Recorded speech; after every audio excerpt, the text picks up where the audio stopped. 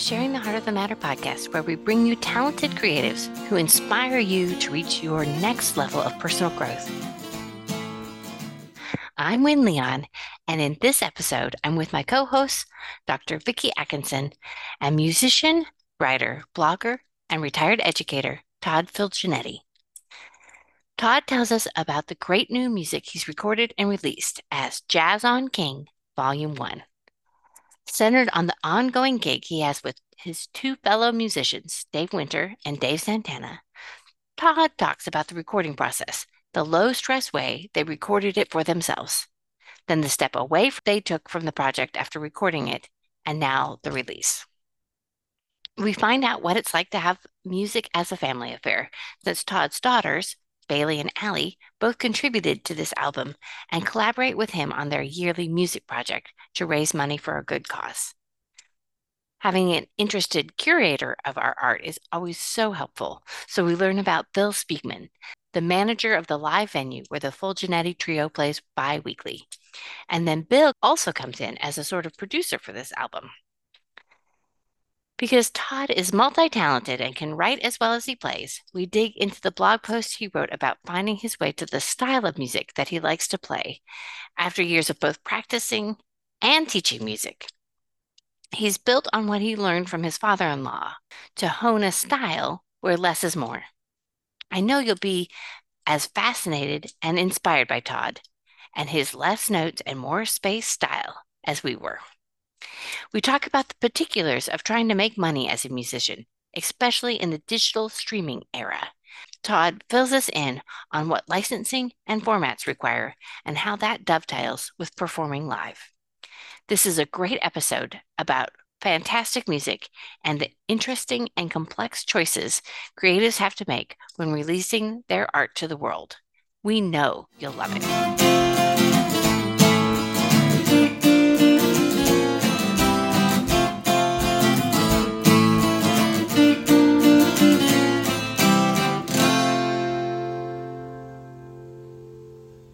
Hey, Todd. Hey, Wynn. Hi, Vicki.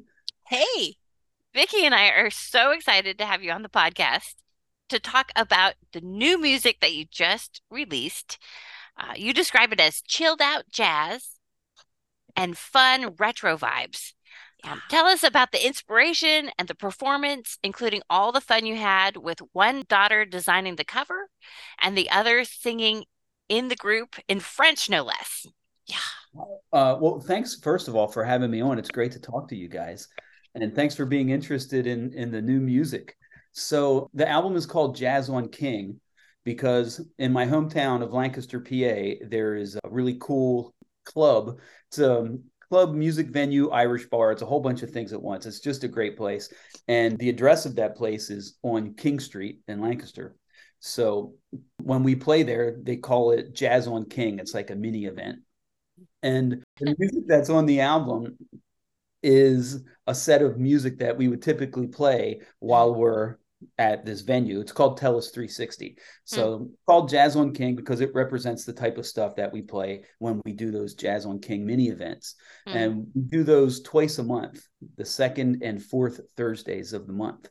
So we've been doing it for about 2 years, which from a jazz musician point of view, to have a standing gig that long is pretty notable, right? At least in our area, because a lot of times when you get something like that established, it seems like for one reason or another, it always gets cut short after a couple months or whatever. But this has been going on for 2 years, a little more than 2 years. So I thought it would be nice just to kind of document the type of stuff we were doing just for our own purposes. I wasn't really intending to do anything with it. I just wanted it for myself and for the two guys that I play with. And their names, by the way, are Dave Winter and Dave Santana. Two Daves. Two Daves. Yep. Dave Winter plays piano and Dave Santana plays drums.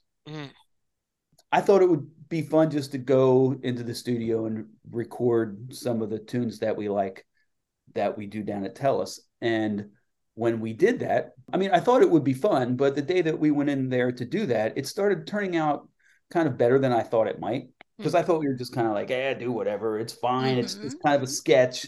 And it started to turn out better than I thought. And then I Mm-hmm. thought, well, what if we finished it and just let other people hear it? I mean, nobody is under the illusion that we're going to make $1 million or even cover our losses in recording. That's not generally the way the recording industry works Mm-hmm. these days, unless you're, higher up the chain. Mm-hmm. But I just thought it would be fun to complete the project and share it.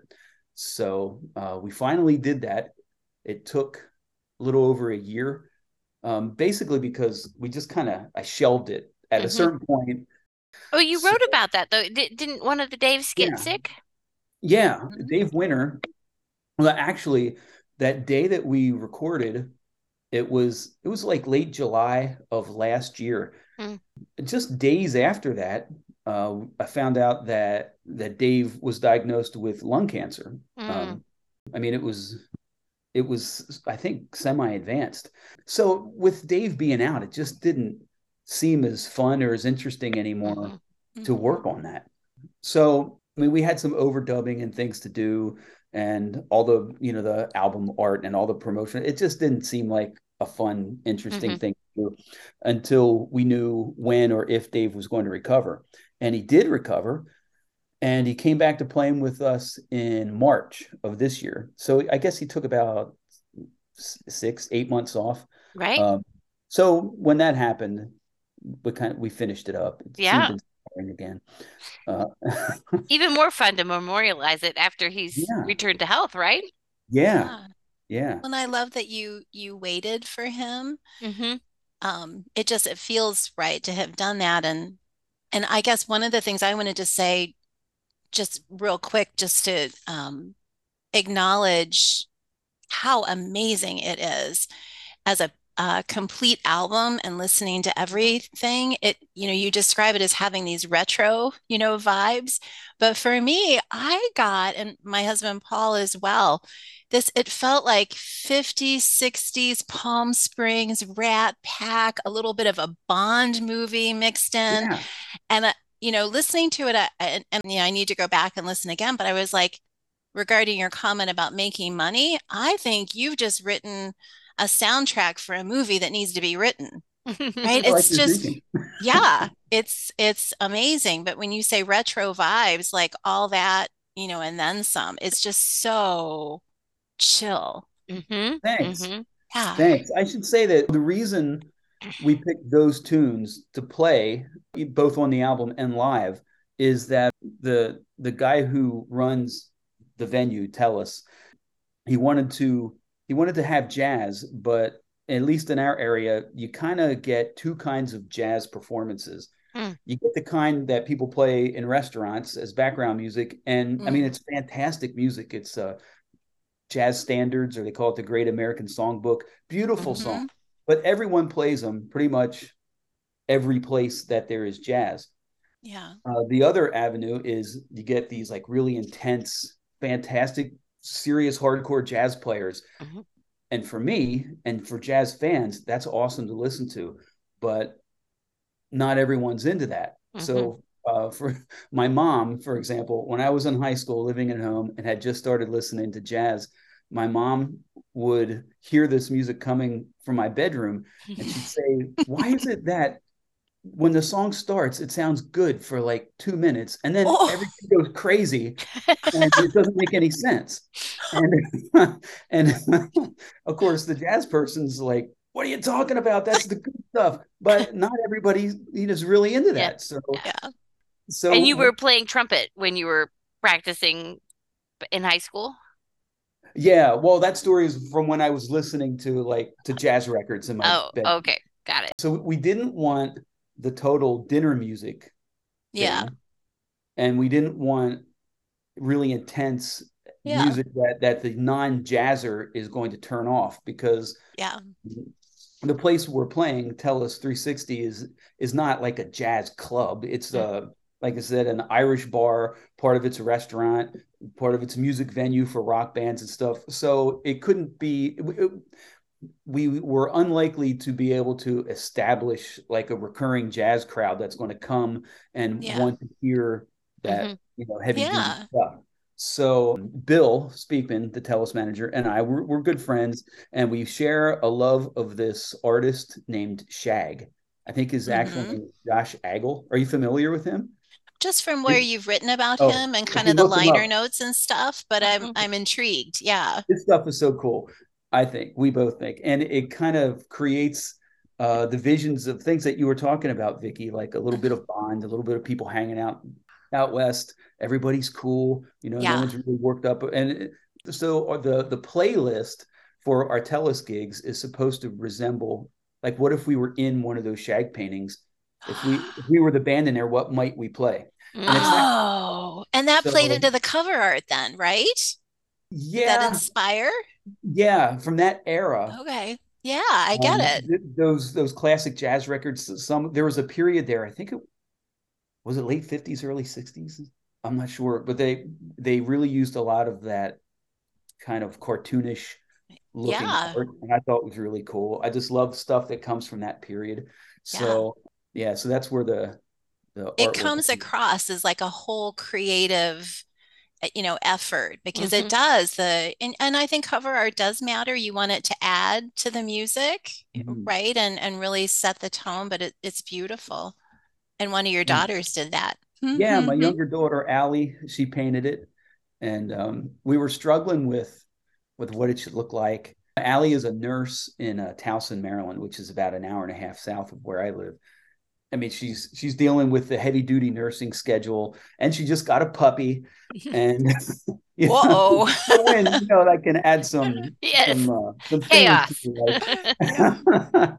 And so I wasn't really expecting her to get involved or anything, but since she was into art all through high school and everything, I just asked her opinion on it, and she's like, Yeah. "Well, I could do it." So I thought, yeah, I wasn't That's expecting that, but I was glad delighted. that yes, because I knew she would understand what the concept was supposed to be. Yeah. Well, and this makes it a family project, which is even Right. better. Yeah, Absolutely. yeah. And my Yeah. other daughter, Bailey, she sings on several tracks. Mm. I think Oh, more than two? I only picked up on two, but more than that. let me Okay. think. She does Agua de Beber, which Yeah. is Portuguese, Décalage, which is in French. Oh, there's one more. Yeah. We did Charade and Henry Yes. Mancini's Charade. And so this is a tune that I've played a million times and I really liked it. Yeah. And just fooling around on YouTube or whatever, I stumbled across the original Henry Mancini recording. Oh, I couldn't believe how cool it was with those claves from the beginning. And it was yeah. just totally different than the way I had ever played it and the way most people ever played it. Mm. Wow. So I was like, we had to record it like that. That's Mhm. Yeah. I don't know Yeah. why I don't know why everyone doesn't play it like that. I mean, Mancini wrote it like that, and it sounds Yeah. awesome. Let's do it that way. But anyway, Hmm. we were having a problem with that tune. I said originally that we weren't really intending to make this recording to share with people. Hmm. So in the studio, we needed a little string sound. So Dave Winter, keyboard player, tries out a couple string patches from his keyboard, and we just kind of said, "Oh yeah, that one sounds good." It sounded good at the time, and then when we listened back to it, it sounded really cheesy, and we didn't like it. Mm. But Hmm. that was it. It was Dave was undergoing cancer treatments. It's not worth going in to fix that one little thing. Yeah. So talking with Bill Attelis, who he was like part friend, part producer, he's like, "Well, what if we replaced the strings with Bailey singing?" And so his idea, Oh, he was hearing wow. more of like a Star Trek, how the Star Trek, Yeah. I won't attempt to sing it, but you know what Yeah. I mean with that Mhm. kind of Yeah. mysterious, half opera-ish sound that Yeah. we do, very theatrical and dramatic. A His Mhm. like, little bit of like a whale almost, right? But yeah, real controlled. Yeah. yeah. Yeah. Yeah. His like, well, let's bring Bailey in and see if she can do that. So we did, and worked out good. Oh, that's beautiful. Wow. Wow. Well, in a recent post on Wise and Shine, you described finding your way to your style and practicing really technical stuff and then coming back to what you love. And I'm wondering how that fits in both with what you play at Telus and coming up with these tracks? And does that make recording easier? Yeah. Well, it made recording a lot easier, but I think a lot of that had to do with the fact that when we were recording it, we were just thinking we're doing it for ourselves. Hmm. Like, no Oh, one's really going to hear this. You Hmm. know, yeah. family members, but we're going to listen to it. And when we're 90 years old and can't play anymore, we can listen to this and tell our kids, hey, or grandkids, here's something that Yeah. grandpa used to do when he could get out of his chair, something like um, so really not much thought or like not much stress went into it, which turned out Yeah. to be really good. But as far as playing in general, I mean, like I wrote in that blog piece, I struggle a little bit with it because like when you start playing an instrument at school, your goal is always to get better and to play more challenging material and to like Yeah. raise the bar. And I didn't really start playing jazz or trying to learn how to play it until college and mostly afterwards. And so when you're looking for that, you're kind of continuing that path. How do I get better and do more challenging things? Hmm. You come up against some like really hard music. And so I Yeah. was working on that stuff and I like it. But I guess after a period of years, I realized that I just don't love those styles as much as I love playing a different way. Hmm. So I tend to play less notes and Hmm. add more space and play more melodically. Hmm. Whereas, say, some other players are in different jazz styles. They'll be all up and down the chords, zipping all over the place. Hmm. And over time, I learned that that's not for me. Hmm. Hmm. I mean, when I have to do it, I still practice and do it, but it's not the way I naturally Hmm. play. Hmm. So, Well, Yeah. uh, there's a lot to be said for less notes and more space, whether it's less Oh my notes or less gosh. words. Sometimes you have to leave more yeah, space. my Yeah. my father-in-law, oddly enough, used to play trumpet, and Oh, that's crazy. well, he's the one who really first introduced me to jazz and improvising Mm. because we were Oh. talking about that at my high school. So I started dating my wife when we were both in ninth grade, Mm. and I would go down to her house and she would go away. I don't know what happened, but I would be hanging out with my father-in-law, and he'd kind of give me informal trumpet lessons on improvising and introducing me to all these great jazz trumpet players that I had never heard of. Um, Hmm. and I guess I hung out with my then girlfriend at some point, but but I know. I'm so sorry. I just had to like really laugh out loud about you went to talk to him about Trump and she disappeared. I'm like, wow, yeah, way to hang in there, Todd. I know. I mean, that was just one of several times she should have dumped me, but I'm glad she never did. Clearly, it all worked out. Yeah. Yeah. Yeah. But one of the things that my father-in-law would always say is less is more. Mm. And he's Ah, right, so he listened to some of those great Miles Davis records from his cool period. He wasn't like there weren't a zillion notes all over the place. There were a few perfectly selected notes. Hmm. I also love Chet Baker, and he kind of plays, hmm.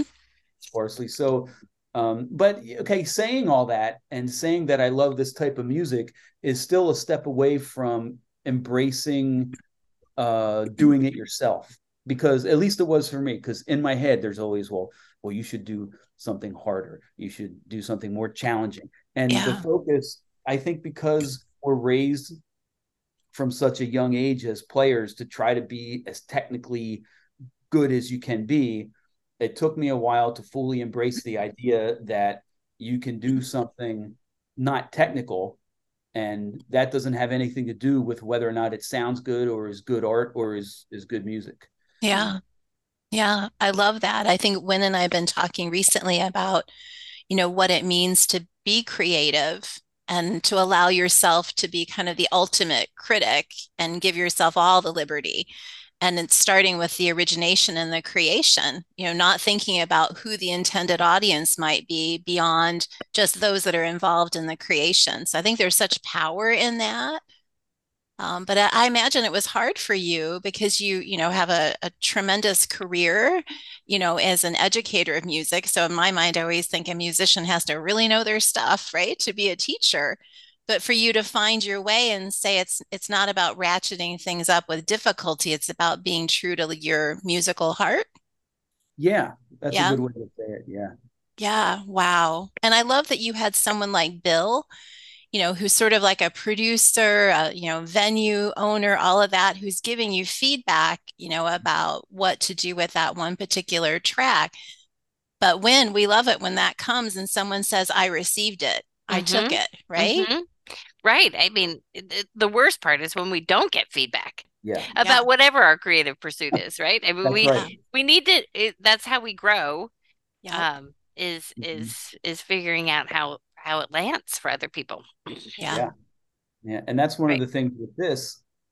We mentioned this in another conversation, but when you make something, whether it's write a blog post or a book or make Mm-hmm. a release music, whatever it is, you want people to engage with it. Mm-hmm. Yeah. So that can be Yeah. hard. Mm-hmm. People have other things to do. There's a million other things that they could be engaging with, and now you're asking for a little bit of their attention so Mm-hmm. that they could give you some of the feedback that you need or want. But Yeah. like there's no fun cooking a meal if no one's going to eat it. Mm-hmm. Right? So it's Oh, no hey there. Oh, yeah. no fun creating something if no one's going to pay attention to it. Mm-hmm. Yeah. But then the question is, well, how are you going to get them to pay attention to it amongst everything else that there is in the world? Right. And for me, Yeah. that's where the fun ends. The fun is making the thing, making the music, and Yeah. then the rest of it is just straight work. And Yeah. it takes a lot of time and energy, even for someone who releases the product on their own. Mm-hmm. Mm-hmm. You know, it's still a lot of work Yeah. to try to get people to pay attention to it. That's a great segue into how did you decide how to release it? Because there's so Yeah. many avenues that you can use. What went into your Well, decision factors there? Because you've released it Right. on your website and on Spotify. Mm-hmm. yeah, basically, it's all financial because Well, that's a um, good answer. Yeah. Yeah. ease and finances. Yeah. So it's so easy right now to release music on your own. There's companies like CD Baby, basically do it yourself distributors. Mm-hmm. And so you just submit your stuff to them and you go through their process all online. And then they release the music for you digitally to, pardon me, to all the platforms that basically that people generally use, like Spotify, Apple Music, Amazon, all that stuff. So in that way, it's easy. It takes a little bit of time, but it doesn't cost much money. And in my case, since only one of the songs is something that I wrote, I'm using other people's music, so you have to pay royalties for that.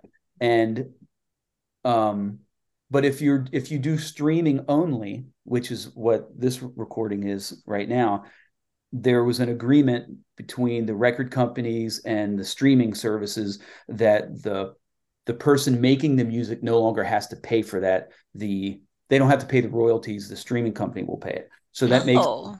so it's basically easy and cheap to release cover music on your own. Mhm. Same deal if it's your own music, you don't have to Oh. pay anybody to do that. Okay. So yeah, the problem is then, like so many people listen to music streaming, Mm-hmm. but um, I still like having a physical. I'm an album guy. I still collect Yeah. albums. I still have them.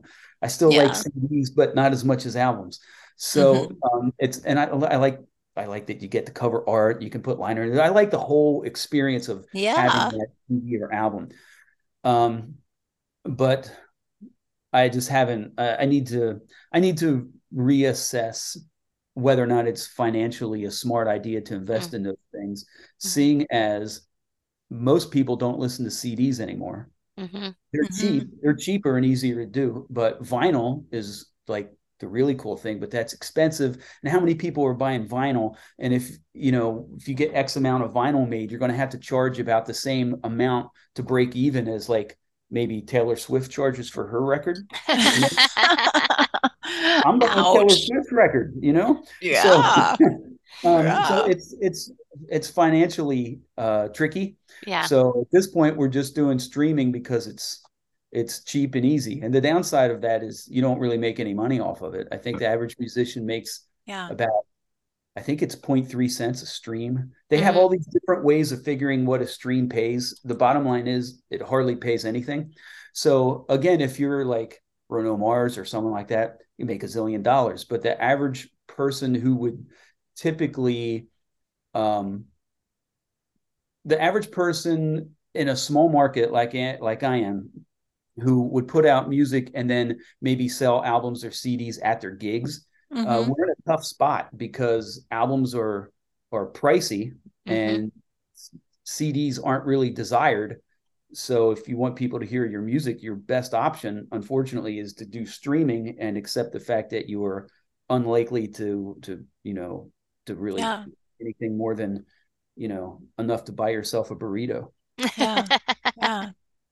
Which is Yeah. really troublesome, because it's how do you sustain the creative energy, right? Hmm. Because Yeah. eventually it becomes that. And it's another thing that Wynn and I keep circling back to, because you want people that have all that talent and goodness within to never feel that it's a worthless pursuit, let's say, right? Or Hmm. that, in the balance sheet of it all, that you don't come out ahead, whatever that means, Hmm. Yeah. good experience or financially. But you're going to give me a lot to think about for a while, Todd, because that's a bothersome thing, right? Hmm. About how do you continue to do it and not lose faith? Yeah, yeah, it's a rough time for for music recording, but the money for musicians now is live gigs. Hmm. It used to Okay. be several years ago. Um, I mean, at one point, it seemed like people were less interested in live music because they wanted recorded music, and Hmm. now it seems like that's kind of turning around again, Hmm. which is good. Like even people like Prince, he really I'm a giant Prince fan. But later in his life, I think it was after not touring for a little while, he started doing all kinds of like major tours again. And I think part of the reason is that's where all the money is.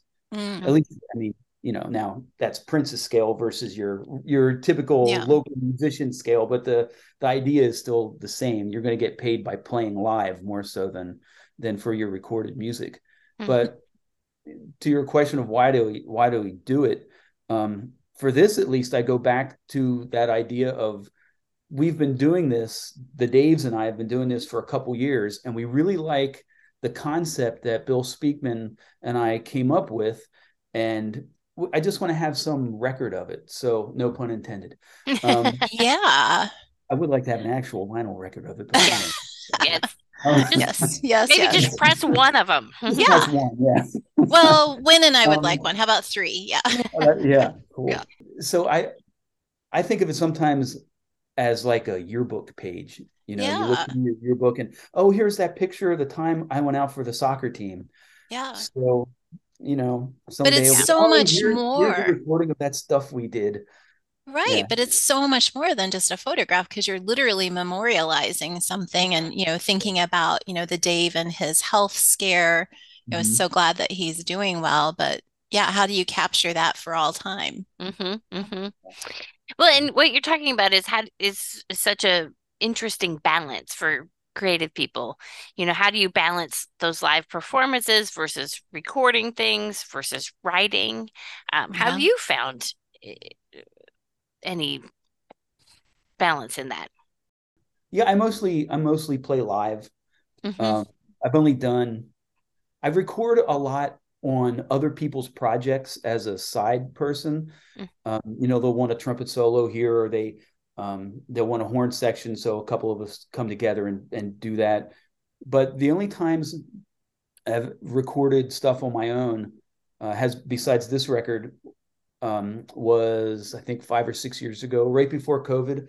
I have a traditional jazz band Mm. called Cat's Pajamas Old School Jazz Band. Mm. Some people call it Dixieland music. So we did that. We did a CD there, and that was like right at the tail end of like when CDs were starting to really tank.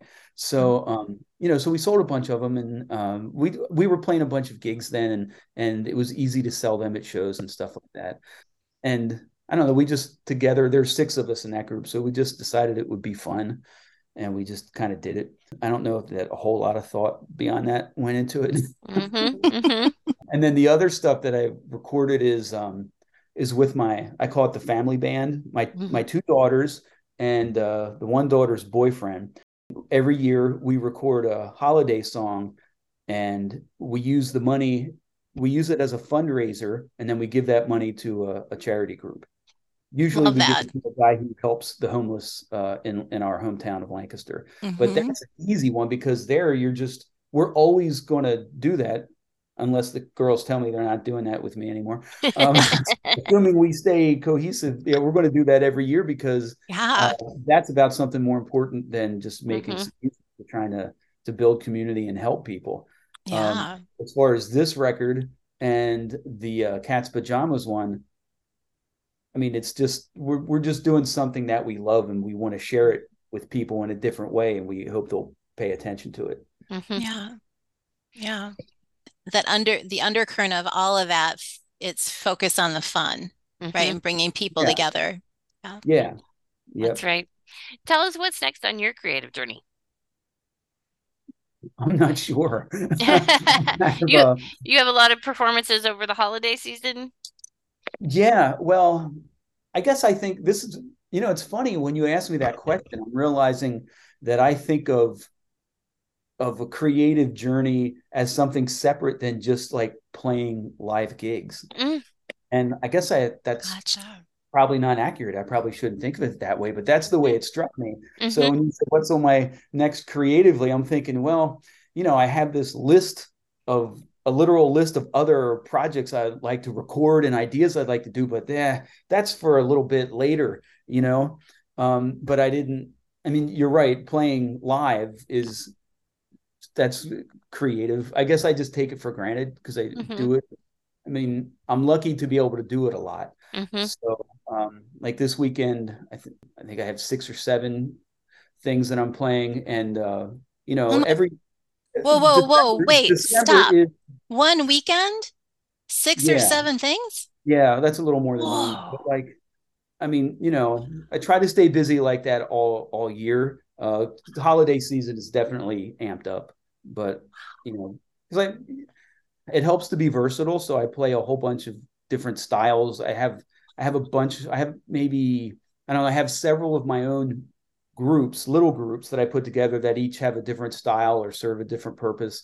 And then I freelance a lot. So I've been lucky that I've been able to stay busy for a while, and it's Mm-hmm. especially when I quit my teaching job, which I did in 2019. It just so I got lucky that I was able to get busier doing music to help, you know, wipe away the Yeah. fact that I just walked away from my salary. Yeah. Yeah. Yeah, so it's fun, but you're right, Wayne. I'm glad you asked the question that way because I mean, uh, anytime you're doing a jazz gig, it's all creative all the Right. time. Right. Yeah. But Yeah.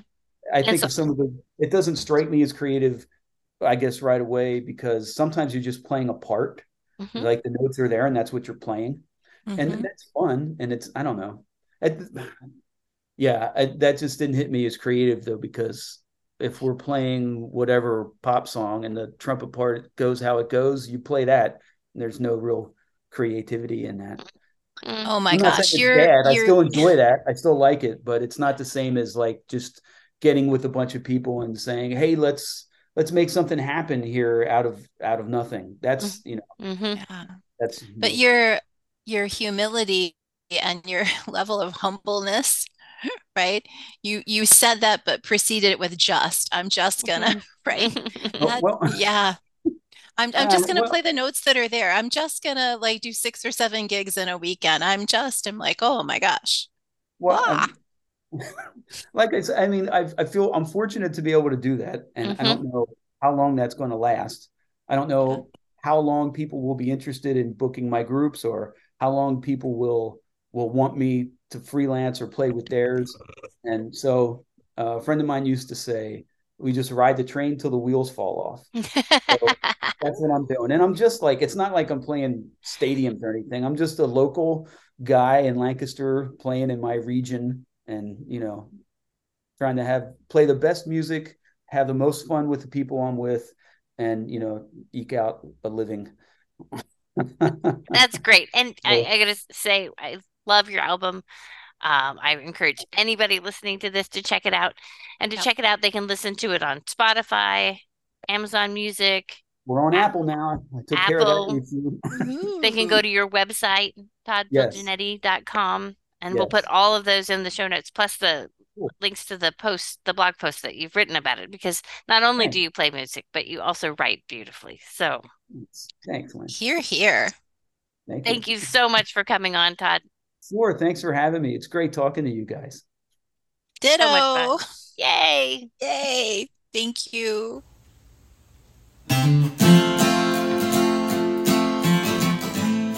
Thank you for listening. Our music is composed for Sharing the Heart of the Matter by the exquisitely talented duo of Jack Canfora and Rob Koenig. For show notes and more great inspiration, please visit our site at sharingtheheartofthematter.com.